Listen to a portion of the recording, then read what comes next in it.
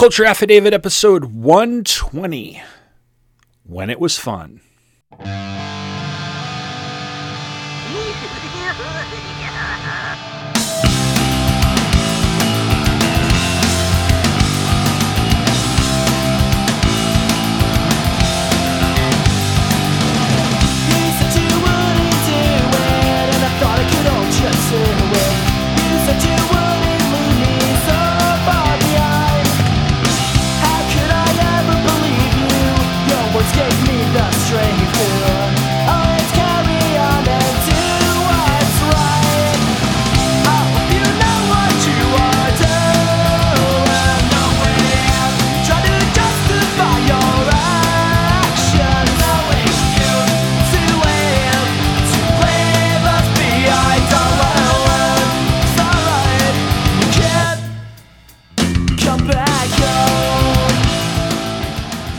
Hello and welcome to episode 120 of Pop Culture Affidavit, the podcast that takes a look at everything random in the world of popular culture, which is brought to you by the Two True Freaks Internet Radio Network. I'm your host, Tom Panarese. So I've been in the 90s for, well, pretty much this entire year, looking at music, movies, the entirety that is Generation X. And for this episode, I'm staying there and I'm going to get a little local and a little personal in a sense. In 1996, a band named Wasted Time released their only album, When It Was Fun, on the independent label Grass Records. The three-man pop-punk group had been together at that point for about 2 or 3 years, and they'd come together at Sayville High School, which is, of course, where I went. In honor of that anniversary, I had the chance to sit down with the band's lead singer, Chris Lynam, for an interview. We talked about the band's story, what it was like to get a record deal when you are still a senior in high school, and what he's doing now. So buckle up and take a trip back to the pop-punk days of the mid-90s as Chris and I talk about Wasted Time.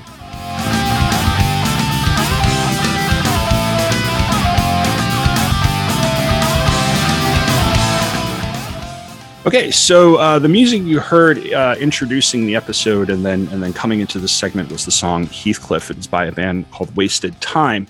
That was a punk band out of Sayville, New York, my hometown, that released an album on March 26th, 1996. And as I said, that's the album we're going to talk about today.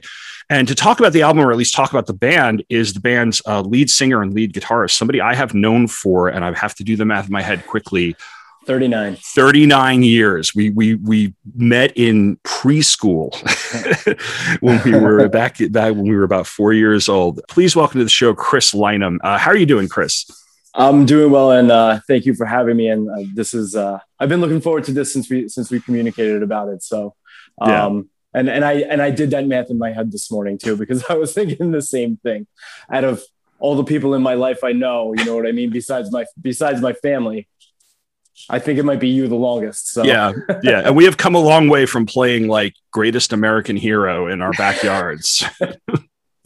So like I said, we met in preschool. Now we went, we just a tiny bit of biohistory here. Like we went to separate elementary schools and then met up again in junior high school. And then we were in a lot of classes together, especially in high school. Yes. I think we had science for like 3 or 4 years together. And at some point in high school, you and a couple other guys started various bands. And one of the things I loved about our school is that we had this, it's almost like a scene, I don't know many, we behind the curtain, both of us have the same exact job. We both teach ninth grade and high school English. We both teach ninth grade. My school, if there are bands and stuff out there, it's not as like out front people talking about it in the school, at least as I can tell. Most of the conversations tend to revolve around sports, video games, and, community service, like that sort of stuff. But we had enough bands in our high school to have a battle of the bands every year. And you were in Wasted Time, at least junior and then senior year. And I don't know if you were in any others, but I knew we have mutual friends or classmates who were in a number of other groups as far back as 8th grade. Cause I remember that Social Tea Biscuits performance at the junior high dance. And that's actually a huge thing that I wanted to mention later too. That exact. It's really funny that you say that because I was thinking the same thing, and I try to explain things to people that I meet along the way. And when you become friends with somebody, you try to like, hey, where'd you come from? What was that kind of thing like? And in Sayville, for whatever reason, and I don't know why, and it felt so localized. So many kids listen to so much music that was different and underground and whatever it might be. And then had all these bands too. And it was like, this is crazy. This is like this weird hotbed of kind of like cool stuff happening. You know what I mean? Especially when you're in middle school and high school, or junior high and high school. Yeah.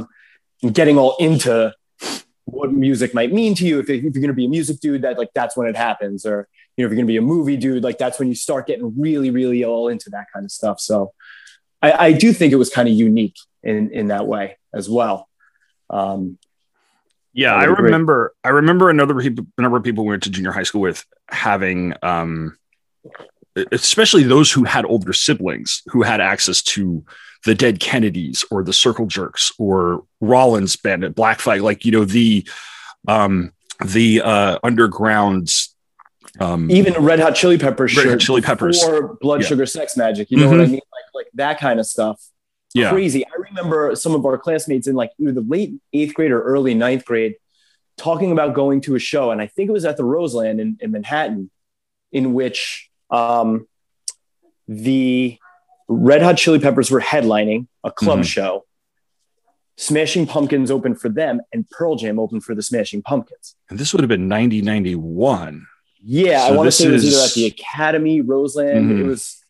It had to be like 8th, 9th grade, something like that, over that summer, maybe. Yeah. So that is on the cusp of, because I think you get into our freshman year, especially into our sophomore year, that's when, Nevermind and 10 go from having been released to huge, and people start dropping. Like I remember through 8th and 9th grade, Guns N' Roses was still very, very big, and Metallica was out, and Metallica was still big among a number of people that I gravitated around. So like, where did you get the bug? Like what started you along this path of listening to what bands were they? How did it become punk music as opposed to say Guns N' Roses or something more along the lines of like a Pearl Jam or a Stone Temple Pilots? And then what inspired you to play? So it's funny because I was like kind of thinking of like a musical progression or whatever. And as you remember, when we were real little kids, I loved Michael Jackson. Loved that stuff.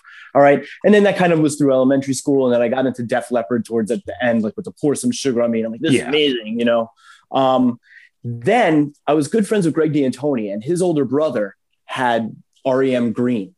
It's a good album. I was like, this is cool. And then like, I remember hearing Stand, and that was the first band that I like really dove into, REM. And like, that was in 6th and 7th grade. After that, it was like the Ramones. I remember hanging out with like, I think Keith Seabury, he had older brothers with Ramones tapes, and we were listening to the Ramones playing basketball in his driveway, shooting hoops or whatever. Then Pat Mueller lent me Dead Milkmen tape and They Might Be Giants tape. So that was like other weird music at that point. And then that was around 7th grade, 8th grade.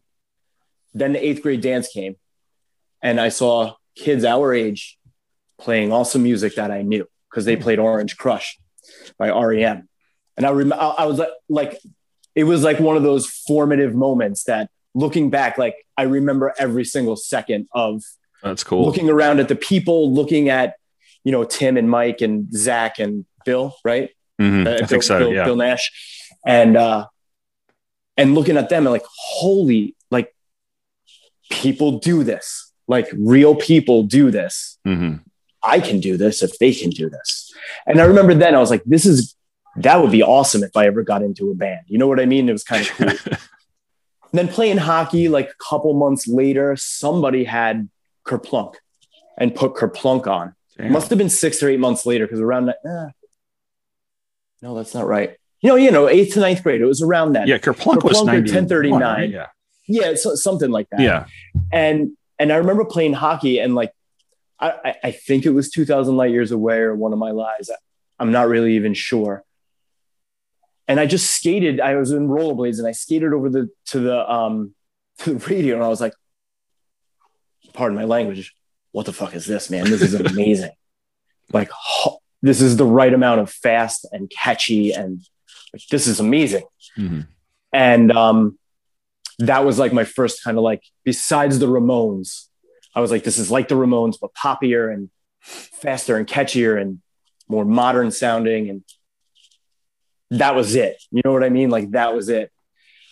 And then we got all their stuff. And then, you know, like, you read the thanks list on the back of their records, mm-hmm. and you buy all those bands that they mentioned. And then you read the thanks list on the back of their records and you buy all those bands. So that's kind of like how I got into all that pretty much early to mid 90s, like East Bay. I don't know if you've ever seen the Turn It Around documentary. No, I haven't, but I'm going to write that down. You got to watch it. I have watched a lot of documentaries lately about the early 80s stuff, like out of like DC, for instance. Okay. And I've watched Salad Days and Salad stuff Days. Like that. I watched Salad Days, and I watched the first, and then I watched all three of the Decline of Western Civilization documentaries. Mike Ness and his eyeliner. Yeah, they're all on the streaming service Canopy. So, but Salad Days is really, really good. So yeah, and I've seen this one's called Turn It Around, and I think Green Day actually produced it, but it talks to all those people from the band Crimpshrine through Operation mm-hmm. Ivy. They interview Kirk Hammett because he grew up like Metallica literally played down the street from all those other bands. Like, they mm-hmm. had a house down there, and Duff McKagan they interview, and Iggy Pop does the narration, and it's awesome. It's really, really well done. I actually wrote to the director because I used it in I taught film last year, which I didn't want to, but I used the documentary. I'm like, if I'm going to do this, I'm going to do something I like. Yeah. So, you know, I taught that for documentary. Because I remember, so like I had a similar, and years ago I talked about Dookie, because Dookie was the album. I listened to that one, yeah, too, or I read that, whatever it was. Yeah, my thing was, and so like up until then I had been listening to a lot of alternative. I think Pearl Jam was my band of choice, and mm-hmm.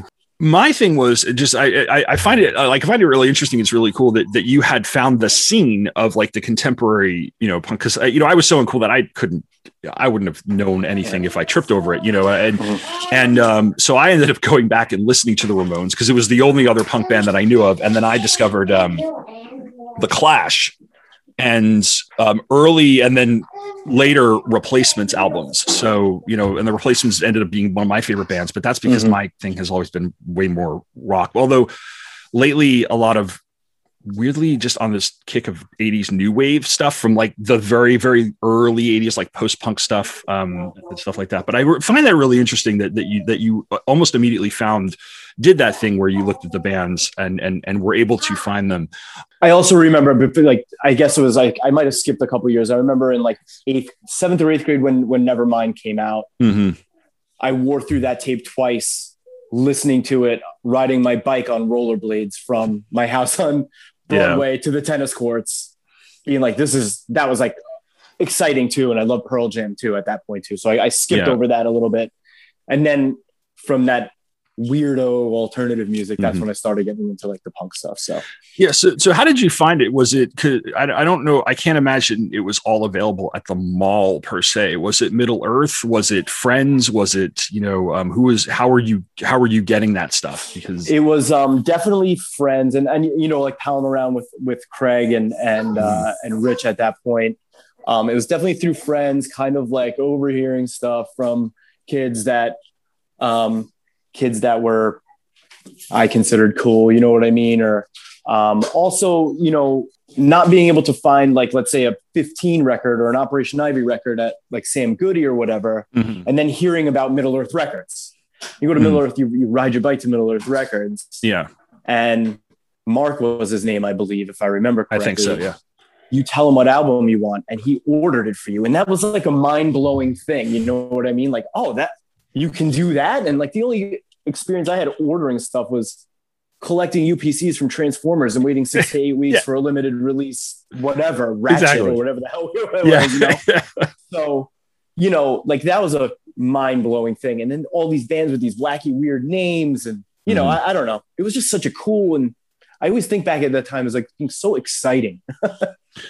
Yeah, there is something exciting, like where it's a rabbit hole, because you go from one band and then you hear about them, and we've been around long enough to see how they intersect with one another too, and then sometimes they appear on each other's albums and stuff, and you just by and by, like, eventually you're 5 CDs deep into another totally other, and stuff. So you're really into this, and then and you had that thought of like, hey, all these guys are in bands. And I remember, and I went to those, that Battle of the Bands was like the event, that and like the lip sync contest, but this is one of the events. Like, people, like, nobody goes to school at night unless, like, it's a, even like musicals and stuff, we're pretty big, but this thing was like, everybody went to this thing. Like packed. And there was some serious talent on display too. What made you go from sitting there watching this going, oh, I wish I could do that, to we're going to get a band together, and then we're eventually going to, because you did it, I think 2 years in a row, you guys were in Battle of Bands. So like, how did Wasted Time come about? Well, I remember, seeing the Social T-Biscuits, who are now Backs to Falling, or again, Backs to Falling, whatever, because they're playing again too, which is awesome. But, and then, like, that's 8th grade. So then in 9th grade, kind of being like, becoming friends with different people like Craig and Pat Malillo. And those guys were way into music, and Craig played drums and Pat was playing bass. And,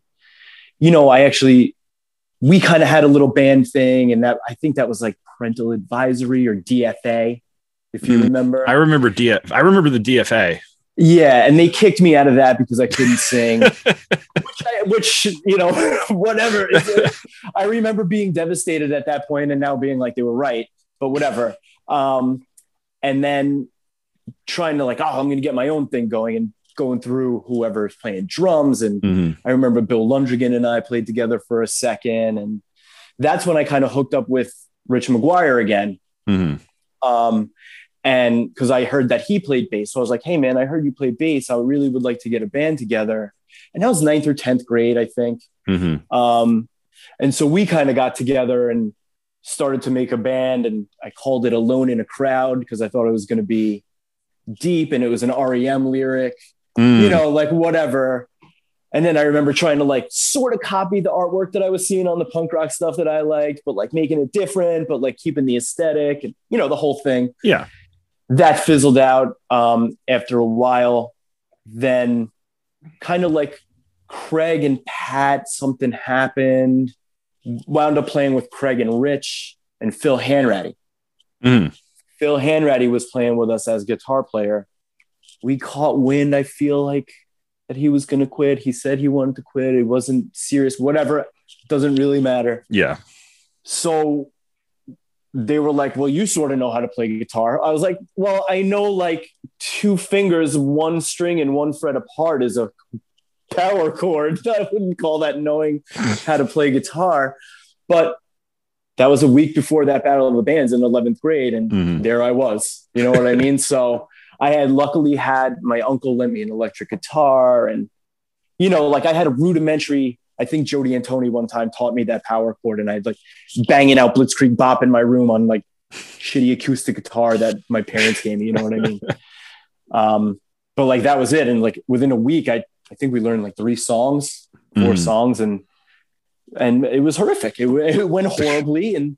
But like anybody else's first performance does, like it didn't matter because I loved it. Yeah. Yeah. I loved it. And that was it. And that was it after that. And I'm like, I'm doing this, we're going to do this. And we started practicing a lot. The 3 of us learned how to write a decent song, a passable song. I'm not going to say great song, whatever. And senior year, kept writing. And then that's when, I won't say the rest is history, but it is. Yeah. Well, I just, cause senior, you're bringing these things up, and I briefly have flashes of you with like, the name Alone in a Crowd sounds very familiar. And I have flashes of you in class here and there, sketching things out and, you know, whatever.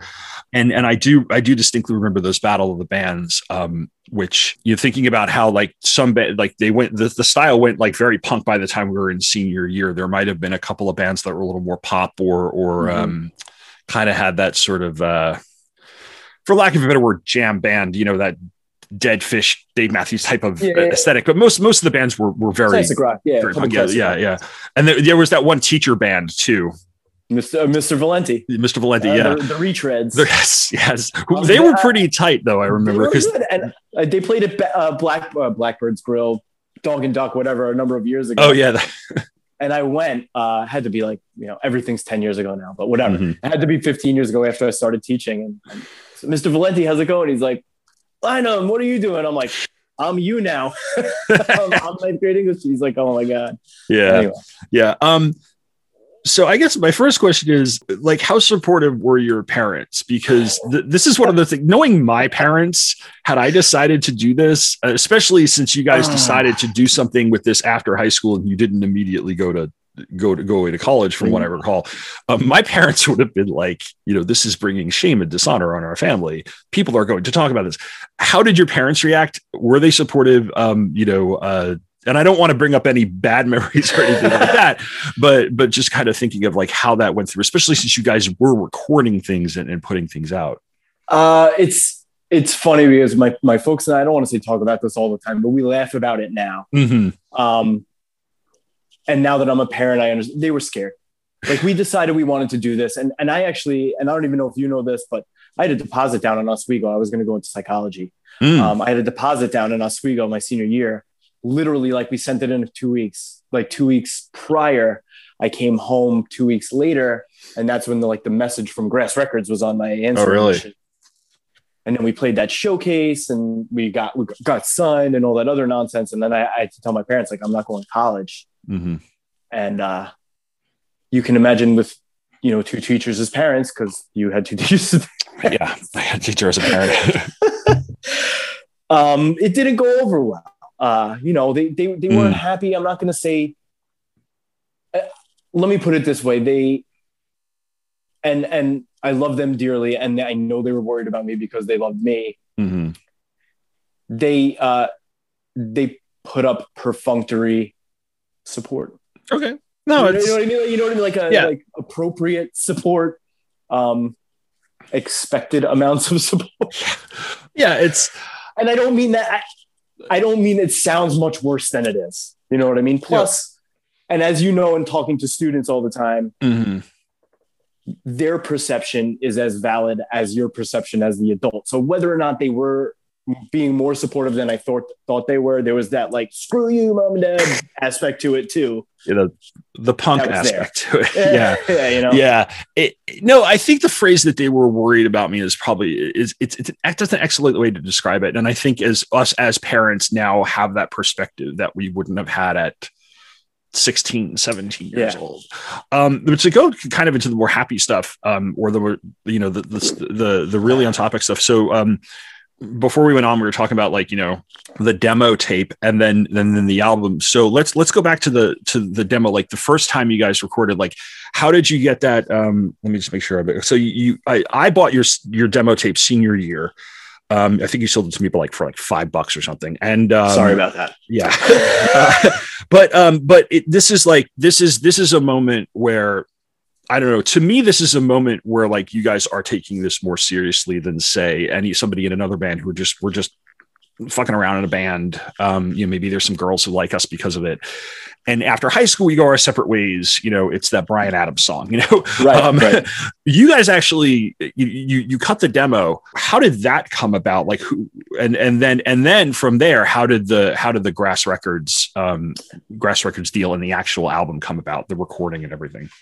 So in 11th grade, we had started to like be able to at least structure kind of a song. I remember. And there was actually the demo tape that you're talking about. There was actually one before that with 3 different songs on it. Okay. And we went in, and that was my first time it was all of our first time in a recording studio. And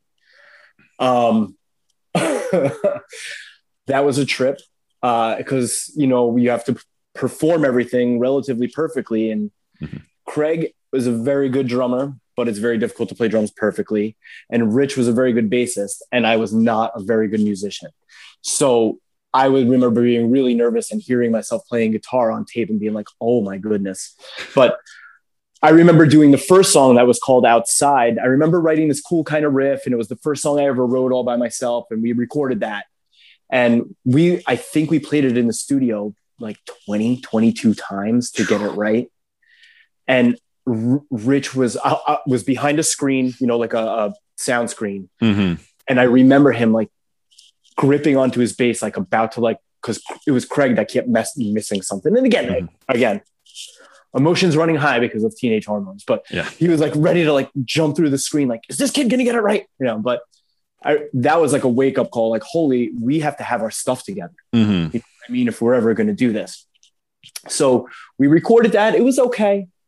We had subpar equipment, that kind of stuff. Mm-hmm. And then I started taking it really seriously, listening to this. Oh, I could have done this better. Like, oh, I should really practice. I should really learn how to write songs. I got to listen to more different music to get different song structures. That kind of started thinking a little bit more about it rather than like trying to emulate a different band.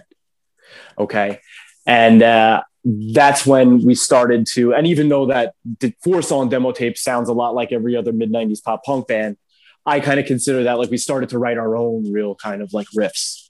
So those songs are, I think objectively better than the other ones. You know what I mean? Mm-hmm. And obviously subjectively I have bias, but I think they're objectively better than the other ones. And we recorded with the same guy.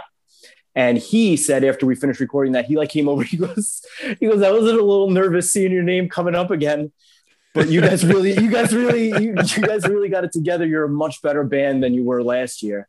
And I remember like looking at the guys and like feeling good, being like this guy, of course we're paying him, but this guy is he's around musicians and bands all the time and he's recording them. And he said that we got better. Mm-hmm. So like, we're on the right track. You know what I mean? And that's when, we took it even more seriously. We sent that demo tape out everywhere. We had sent the first demo tape out, but then that second demo tape we sent everywhere. Lookout Records, Fat Records, Epitaph, Go-Kart Records. I think we probably even sent it to some major labels like idiots. I don't even know. Like Columbia or something. Yeah. Who even knows? Like, we were going to different punk rock concerts and throwing demos up on tape up on stage to the bands. And like, it was like, we're idiots, you know what I mean? But we're like, we want to do this. We want to do this. So eventually Grass Records gets back to us and they want to see us play. And we're like, oh my God, I remember like freaking the F right out and calling Craig being like, dude, I think we might have a record deal. And he's like, shut the fuck, no way. So like, no. And then I'm like trying to figure out how to play the answering machine tape over the phone. And like, so they have this showcase in the city, Grass Records does. And we play with another number of other Grass bands or bands that were going to be signed to Grass, whatever. And Rich's dad's friend is the only one that has an available van. So he brings us in this minivan. The three of us are squeezed in the back of the minivan with the equipment. This guy's driving, and we go in. We play the show at this dinky club, and he's like, the guy Rob was his name from the record company. He was like, "Is there any place we can meet?" And so I look at the other guys. I'm like, "I guess the back of the van." So the four of us now are sitting in a empty van that's not ours, and he's like, we really like a band. We'd like to do a record with you guys, and like we were like, oh yeah, cool, yeah, send the contracts over, blah blah blah. Like, oh yeah, it sounds cool. Like, let us know. Meanwhile, like holding our sphincters shut. You know what I mean? And then he leaves, and like the whole ride home, I remember us being like, you know what I mean? And oh man, eventually like signing the contracts. I think we had like a friend's parent look at the contract. That was a lawyer, like whatever. So we signed it. I think the people we consulted said that it seemed pretty legit and sounded like an entry-level deal. So we were like, all right. And it wasn't for a great amount of money. It was really only like $4,000 plus like promo fees or whatever.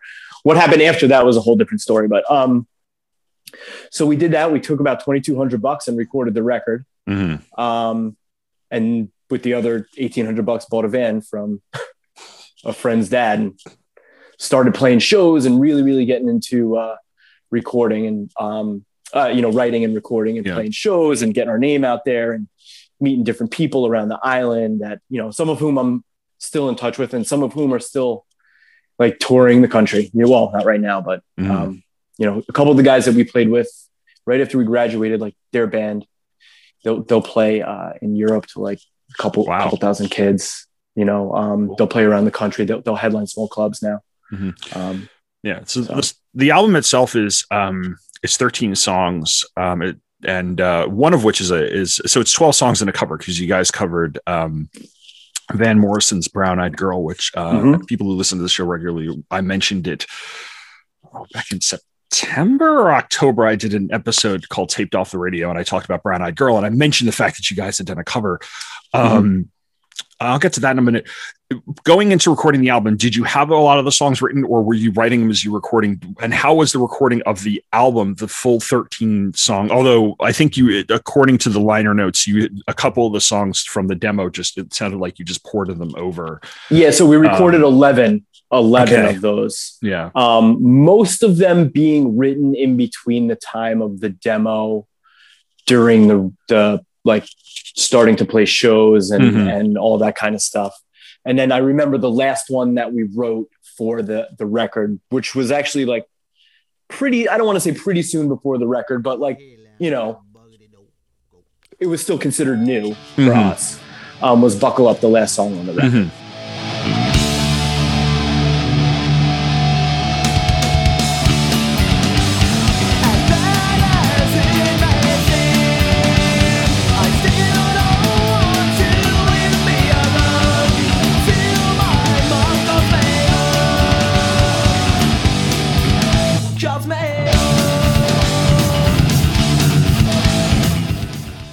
And I remember actually writing that song and being like, oh, cool. Like we put together something kind of cool here. Like that song's kind of cool.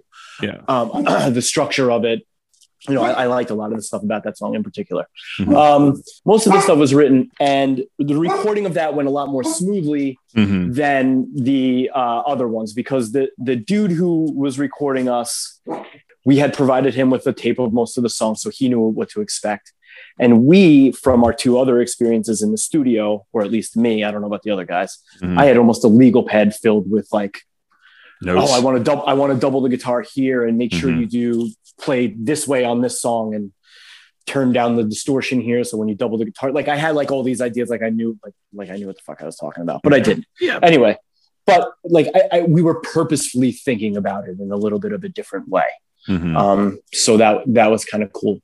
And that recording was a little bit more smooth, but it was also intense because we had a lot to do in not a lot of time. And the dude who I'm actually friends with on Facebook, Paul DiBenedetto,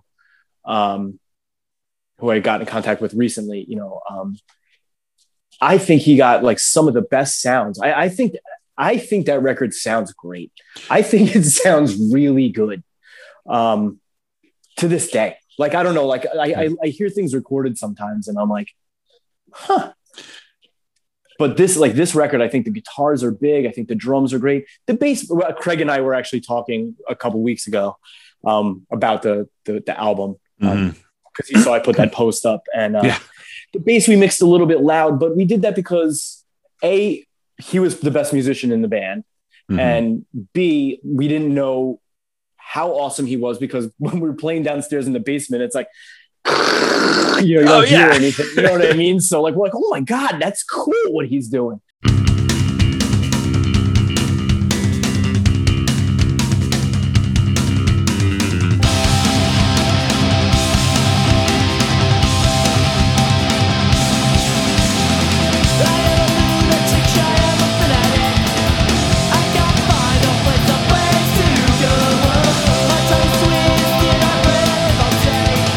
I got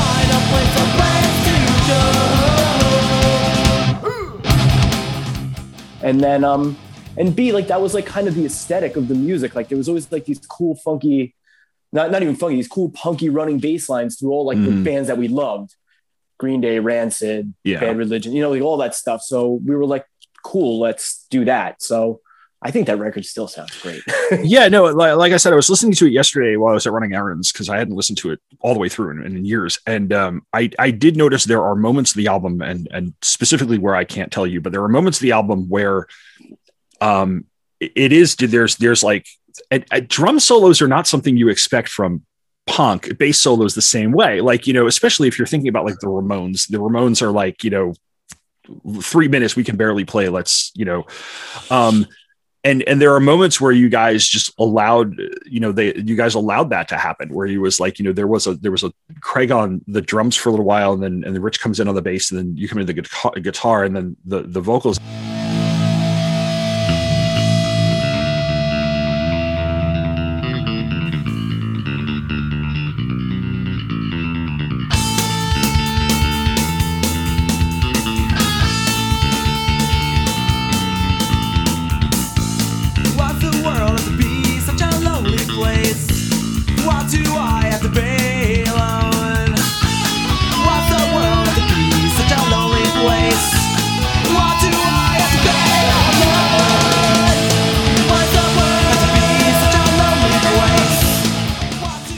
Yeah, it's a really, really good sounding album, and because I'm sure that we both have albums from bands who were very independent in that, we're like truly independent, truly garage band stuff, and the mix and the production is nowhere near as solid as this is. So yeah, you're right. It's a really, really well produced and really good sounding album.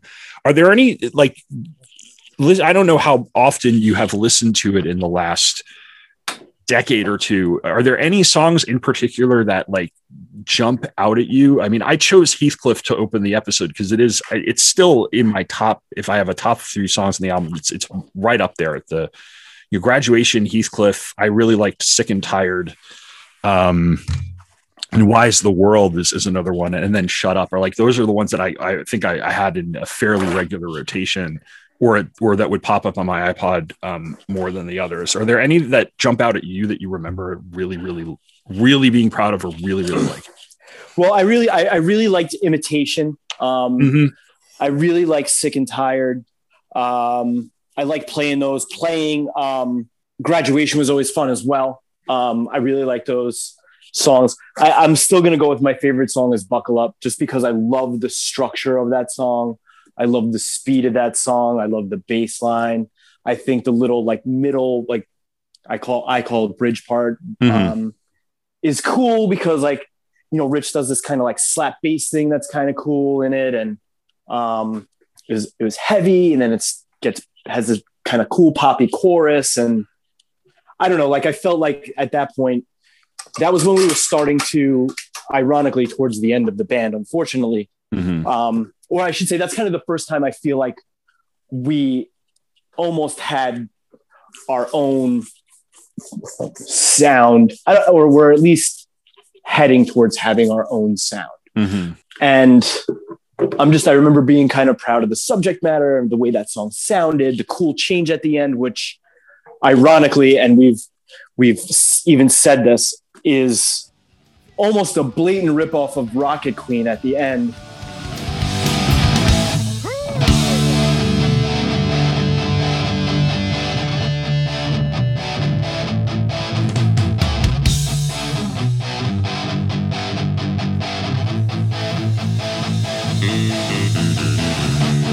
But now here we go, where we're going. If you think about like what happens at the end of Rocket Queen, what happens at the end of Buckle Up, it's essentially the same thing. And I want to say that's even almost purposeful and homage-like. You know what I mean? Because we were way into all that kind of stuff. And but I kind of liked. I think of that song and all the kind of cool little parts to that song as when we were really starting to figure out what we were doing. You know what I mean? And then the couple songs that we wound up writing after that post album, those those were kind of cool too. Like we actually got into the studio one more time as a band and recorded 2 more songs. Where I had the digital copies of, and they were kind of cool songs too. Sounded a little bit different. I want to say one of them was a little heavier than what we were doing, a little faster. And then the other one like kind of had almost, I don't want to say like a ska feel, but like there was like, it was kind of like a cool syncopated guitar line, and it was a little bit different. And then the stuff that we wrote after that was like, even that's when I was like, oh wow, we actually have a band that, you know, does sound like the aesthetic of like pop punk, but isn't like a Green Day cover band playing their own originals, which is basically sometimes what I think we were. Yeah. For the longest time, one of my favorite songs, and I still like this, is Tongue Tied. And it's a selfish reason. I played the piano for many years, and I never tried to play this in the piano, but the way because Tongue Tied sounds like it's from years before, like the first part of it, there's something very, I don't like 60s pop about it. Like I'm every time I listen to it, like I can see this being, I'm like, I could have played this. I could have tried to screw around with this on the piano or so.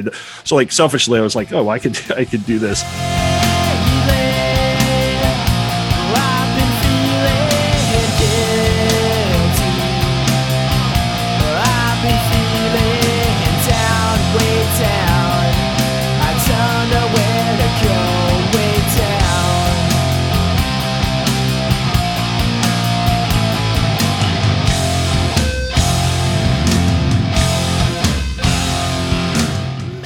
But yeah, that was one of the things that those things were like, you didn't sound like you were, you know, like if you remember the very late 90s and early 2000s of punk, where every single band sounded like Blink-182.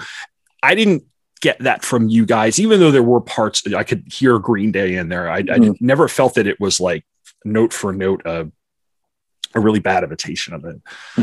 Before you get into the other things, so you did have to tour, or you had to play shows. Your primary audience is teenagers, so it's not like you're touring bars like you're Bruce Springsteen at the Stone Pony, like or something. You know, you're I wouldn't imagine you're playing to the over 21 crowd. Like, so like what are the venues that you end up playing? Like, how do you get to that audience of kids who are primarily in high school or early college at this point? They might not have a fake ID. Yeah, there were, Long Island was really cool. Like for at least when I was involved in the quote unquote scene for like that time, there was so many bands that were so involved, and I don't know if they wanted to kind of like emulate what was just kind of like bubbling up in the media, you know what I mean? Because that was like when all this kind of stuff was breaking and people were learning about scenes and all that other kind of stuff. But you know, VFW hall shows we got booked on. And I remember the first like non-school show we played was with this band, Edna's Goldfish. They're a ska band from the island who wound up touring nationally a number of times. And we played with them, and we met this other band named Fat Alice.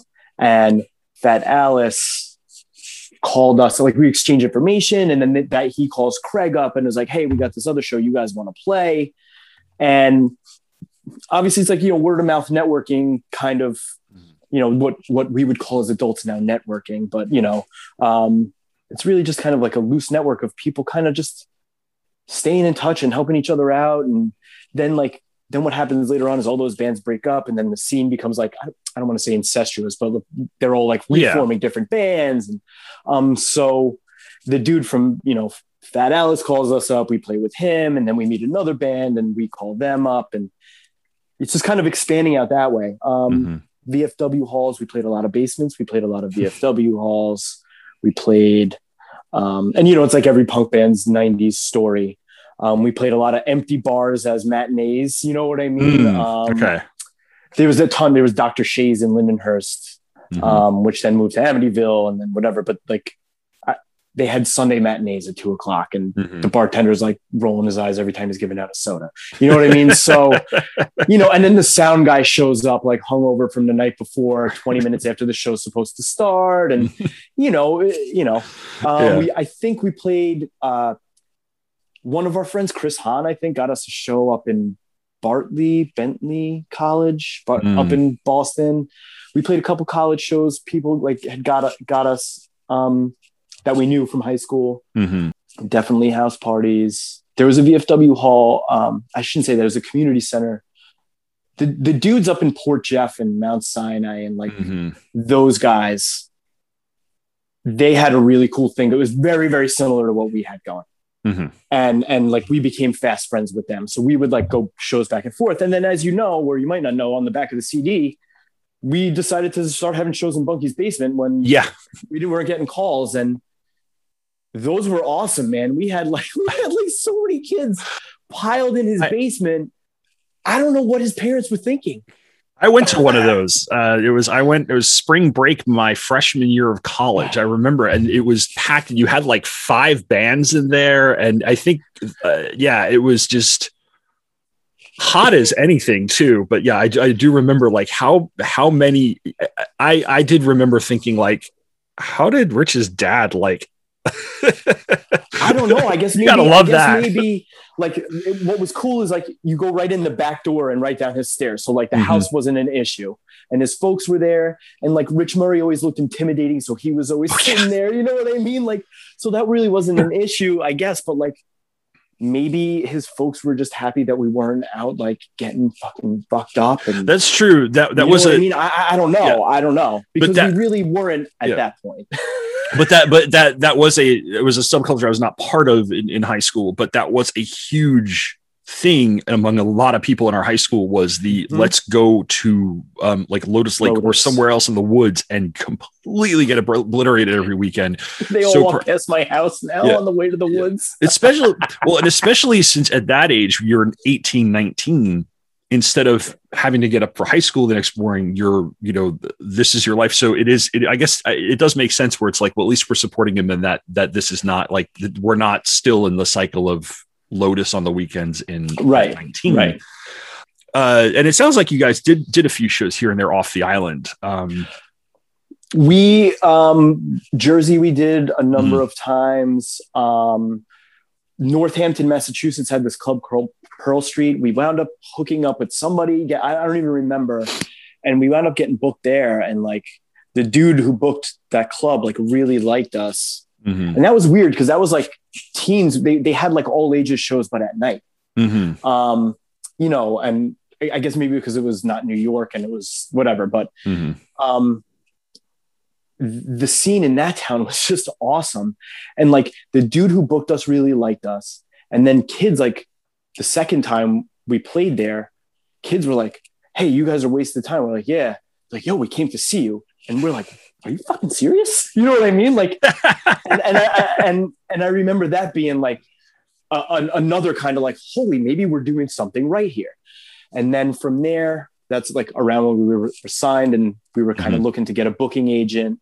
And we got booked on a mini tour with this band Handsome and another band called Tree. We did like 4 or 5 dates with them through Massachusetts, New Hampshire, Vermont, Maine, I believe. And, that was like our first kind of like being away from home for a couple of days and like feeling like a rock band, going to a like really wacky after party after one of the shows and being like, is this what it's going to be like? Cause it's kind of cool, but kind of scary. You know what I mean? Like,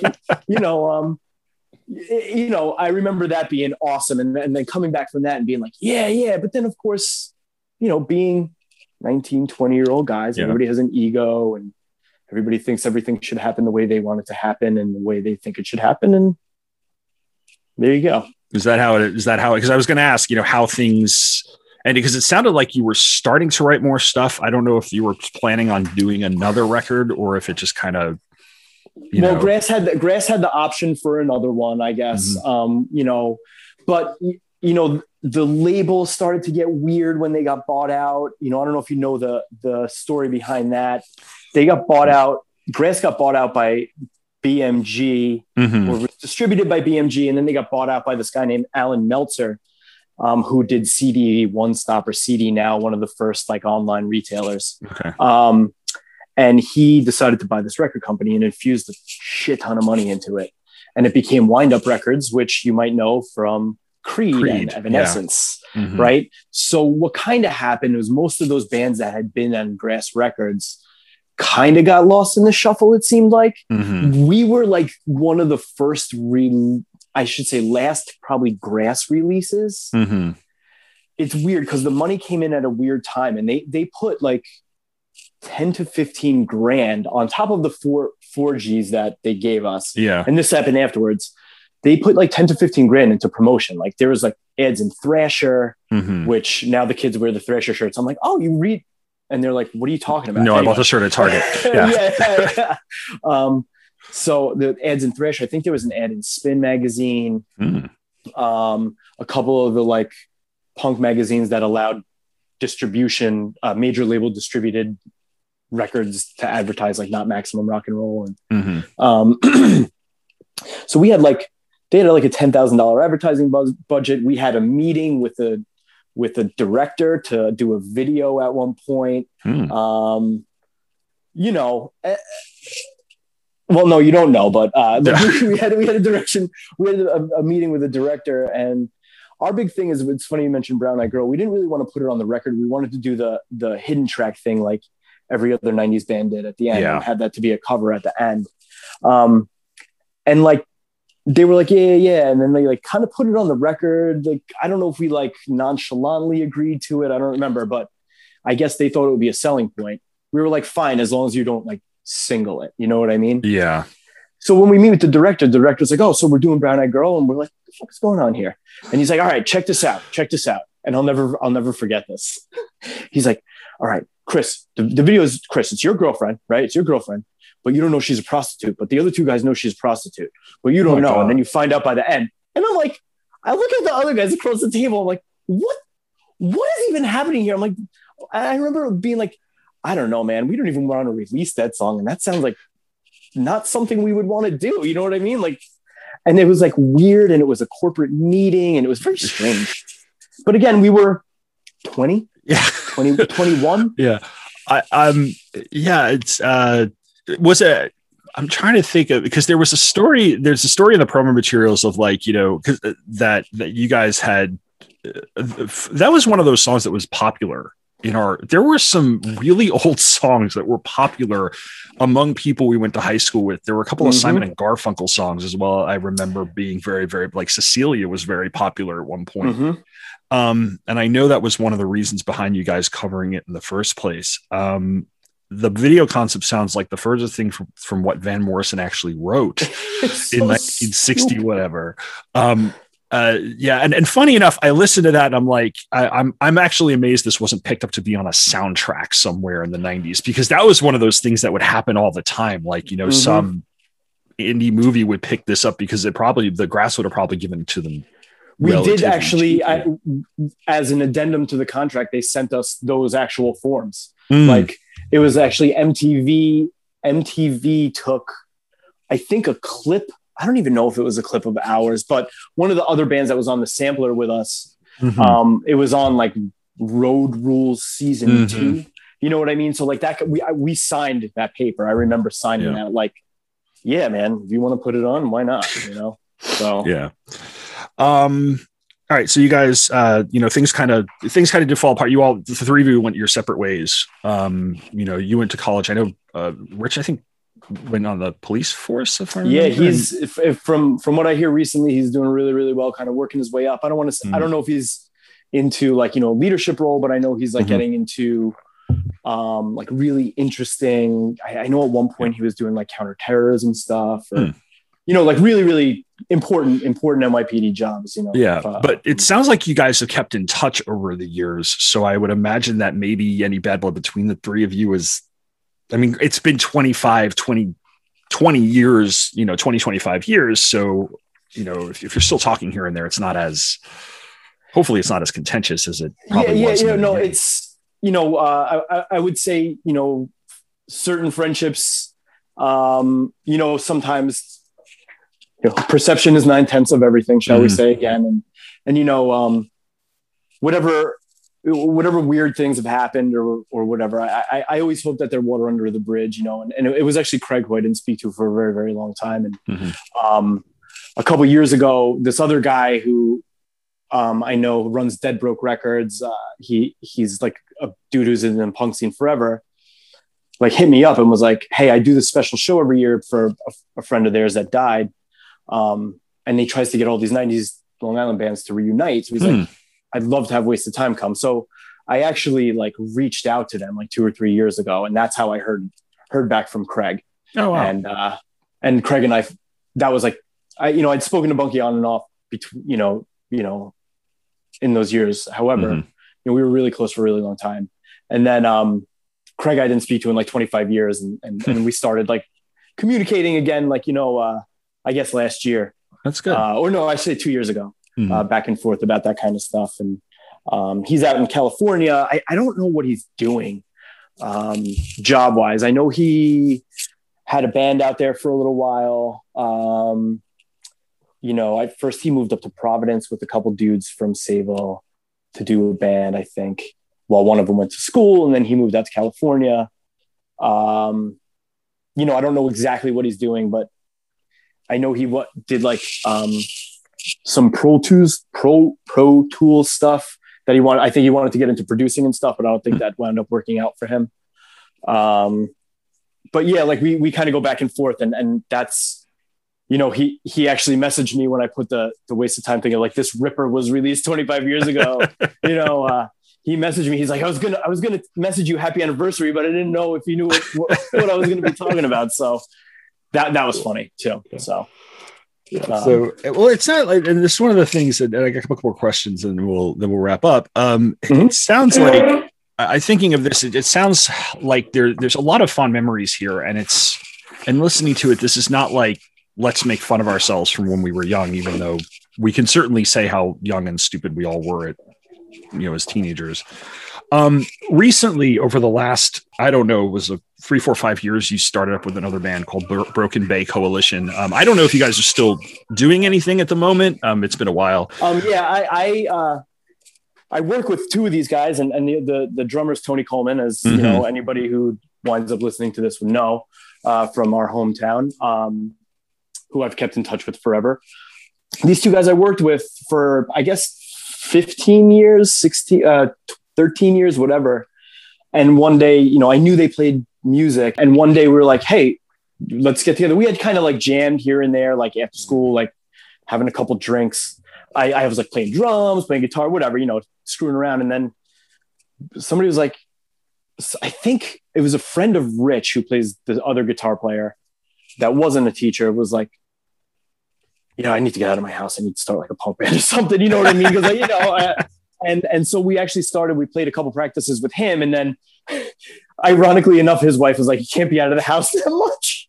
So not that it was a lot, but he's like, he had worked a lot. So then that's when we called up Mike, who plays bass. I knew he played bass, and he's joking around. He's like, I got the call.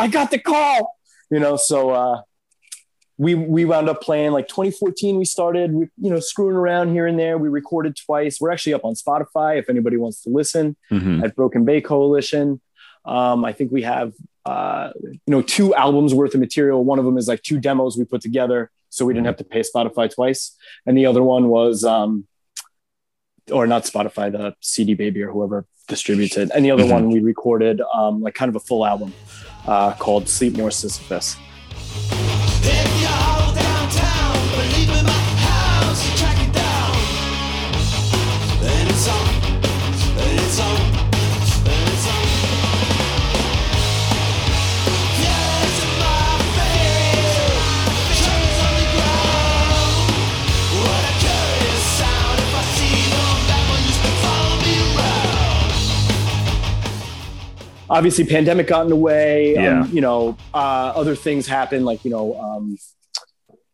with our families, because we're three of us are dads now, and we have all been teaching, and we're hoping to we have another batch of like 8 or 9 songs that are actually some of the, and now I can almost say this objectively, but I do realize the bias, some of the best stuff that I've ever written, at least lyrically.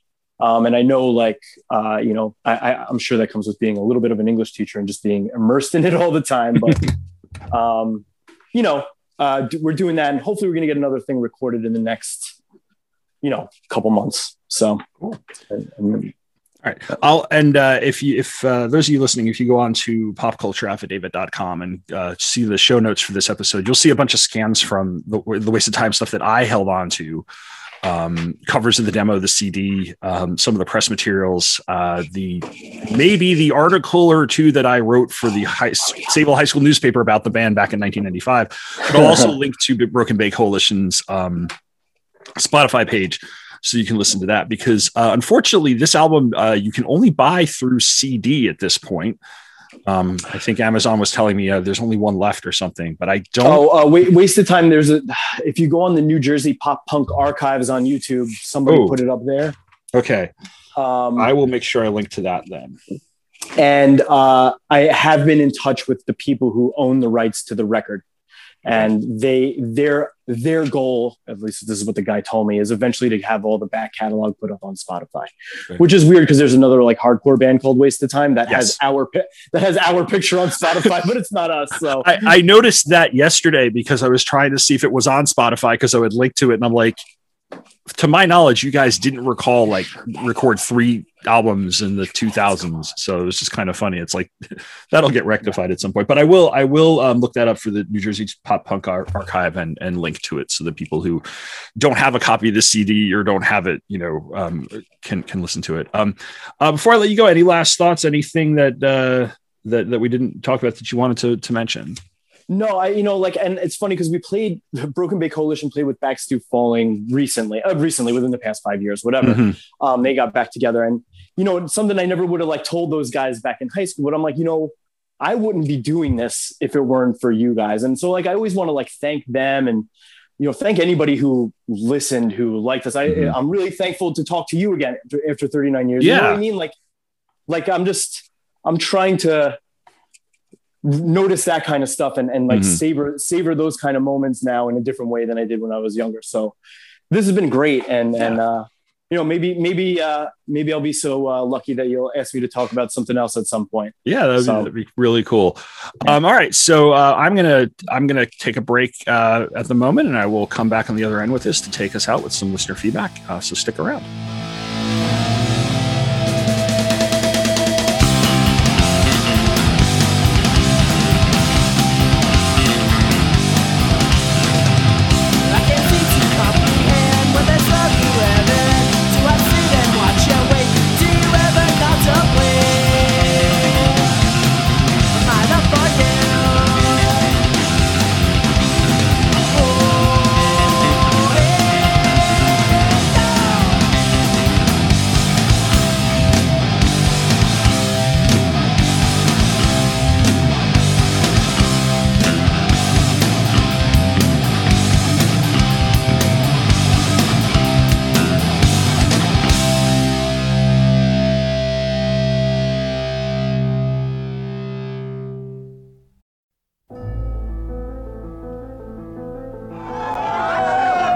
A historic moment tonight.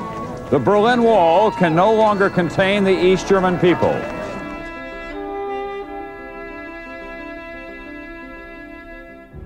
It is 1989. After 28 years of dividing a city and symbolizing the divide of the Cold War, the Berlin Wall opens up. And from there, everything changes.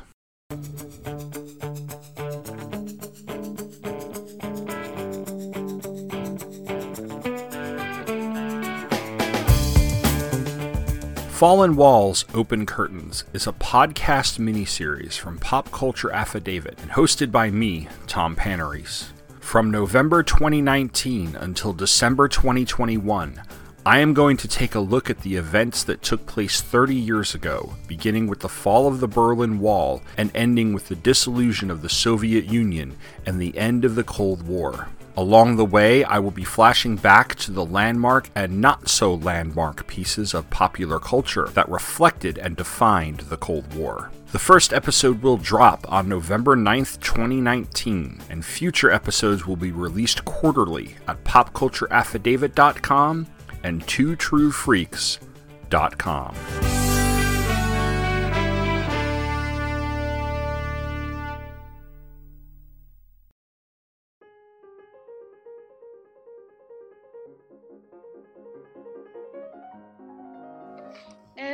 adolescents this generation have no respect and are a far cry from my sweet Jane Eyre and her friend Helen Burns.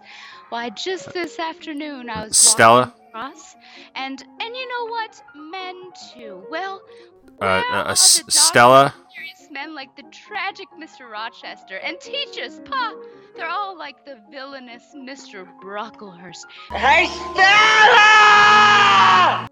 Yes, Thomas? As much as I enjoy indulging your insanity, we have a promo to record. Oh dear, and what might that be?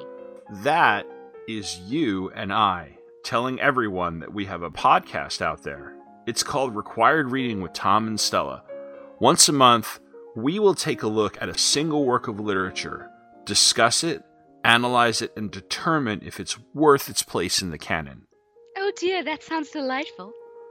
Oh, I'm sure it will be. And you can find us on the Two True Freaks Network, which is at twotruefreaks.com. Oh yes, Required Reading with Tom and... Why is it Tom and Stella? Why can't it be Stella and Tom? It rolls off the tongue better? Okay. Well, that was easy. So, Required Reading with Tom and Stella at twotruefreaks.com. Thanks for contributing to the promo there. You did a great job. Oh, you are so welcome.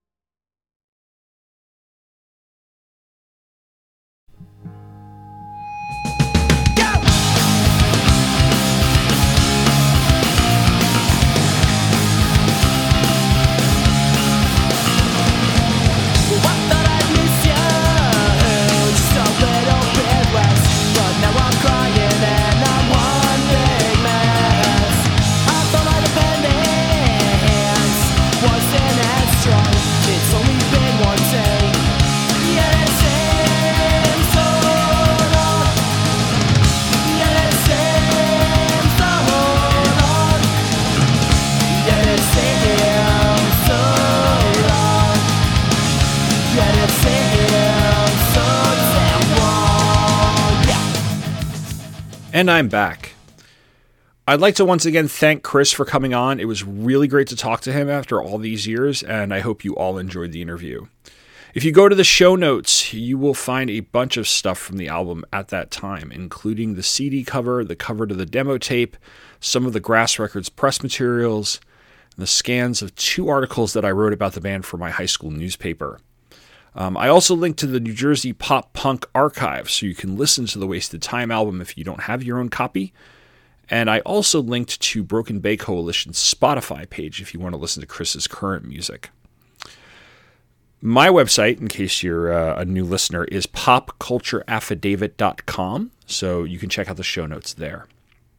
Now, before I go, I do have some feedback on the last episode. That's when Mike Bailey and I took a look at Pump Up the Volume, the Christian Slater movie. The first is a Facebook comment from Michael Wagner. He says, always a bonus to listen to 2 of my favorite voices in podcasting. Great discussion. And just thank you very much, Michael. I really appreciate that.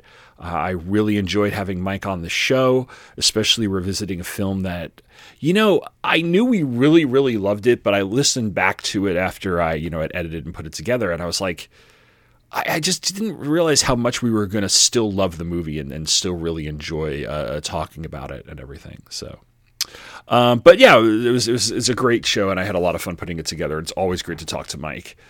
I also got a Facebook comment from J. David Weeder, who says, I hate to admit this, but I know firsthand that ham radios were still a thing in the 1990s. I was, briefly, a member of my high school's ham radio club, but left due to the cost of the required license and equipment. I don't know if that's a thing you have to hate to admit, Dave. We're all nerds here. This is a safe space. But really, thanks for the comment. I don't know if anyone I grew up around was into stuff like ham radios. I wouldn't be surprised. I do know a few people, and this could be something for a future episode, friends of mine who were really early internet adopters. Like, we're talking services like Prodigy, and then more importantly, like local BBS websites that you, not even websites, they weren't even websites, but local BBSs that you would dial into and stuff. Yeah, probably worth an episode. I'll put a pin in that and I'll go back to it. Maybe dig up some, see what I can find in some archives and type of stuff. Anyway, but yeah, so I actually, ham radio is actually kind of like interesting, or at least that whole thing I found really, really interesting. And maybe that's because I, for like a split second, was almost going to be kind of sort of a part of my college radio station, but the station never got off the ground 25 years ago. So I just settled for being the editor of my college paper and then writing a column for 4 years. So there you go. Anyway, thanks for writing in, Dave. And I have a message on Facebook from Brad Dade. He writes, "So yesterday on my way to work, I was listening to you and Michael Bailey talk about Pump Up the Volume. At one point you mentioned the Don Henley song, The Boys of Summer, specifically the line, Deadhead Sticker on a Cadillac. Now, I love the song, heard it maybe 100 times, but when you mentioned that line referring to it about getting older but thinking about your past, I'm paraphrasing, it was like a light bulb over my head. For some reason, I never really thought about what the song was about until now. Thanks for blowing my mind on a Monday morning." Thank you very much, Brad. I appreciate it.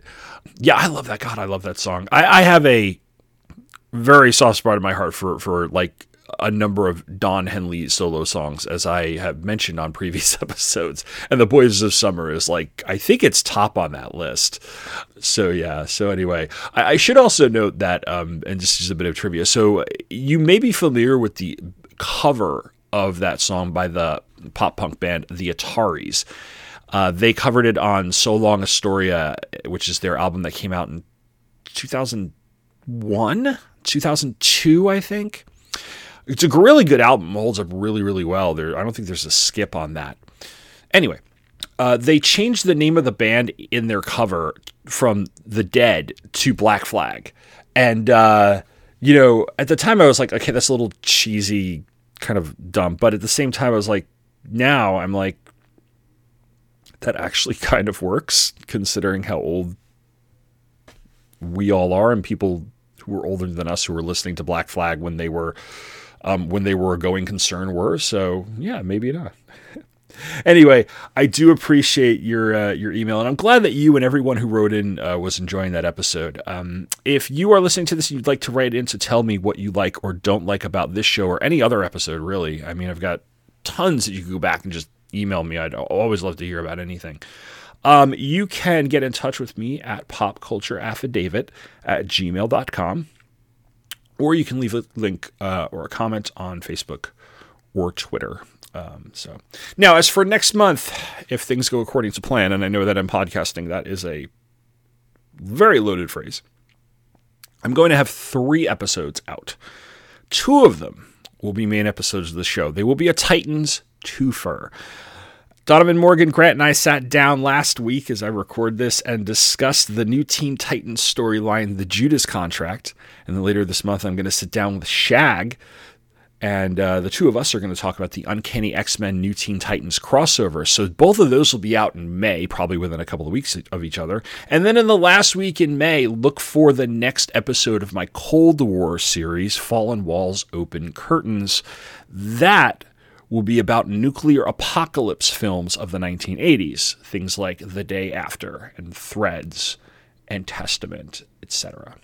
So come back for that, and until then, go to popcultureaffidavit.com to check out the show notes and some wasted time stuff. Listen to the music Chris and I were discussing. And as always, thanks for listening, and take care.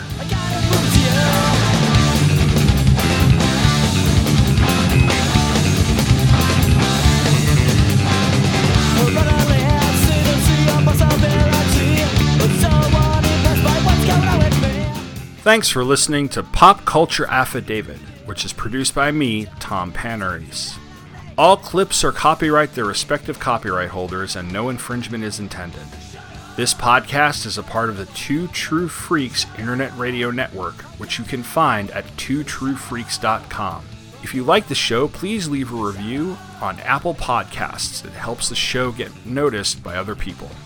Feedback via email can be sent to popcultureaffidavit@gmail.com. For show notes and essays and other things random in the world of popular culture, visit popcultureaffidavit.com. You can also follow this show on Facebook at facebook.com/popcultureaffidavit and on Twitter at popaff, that's POPAFF.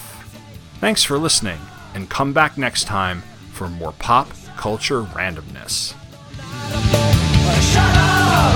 I gotta bruise you.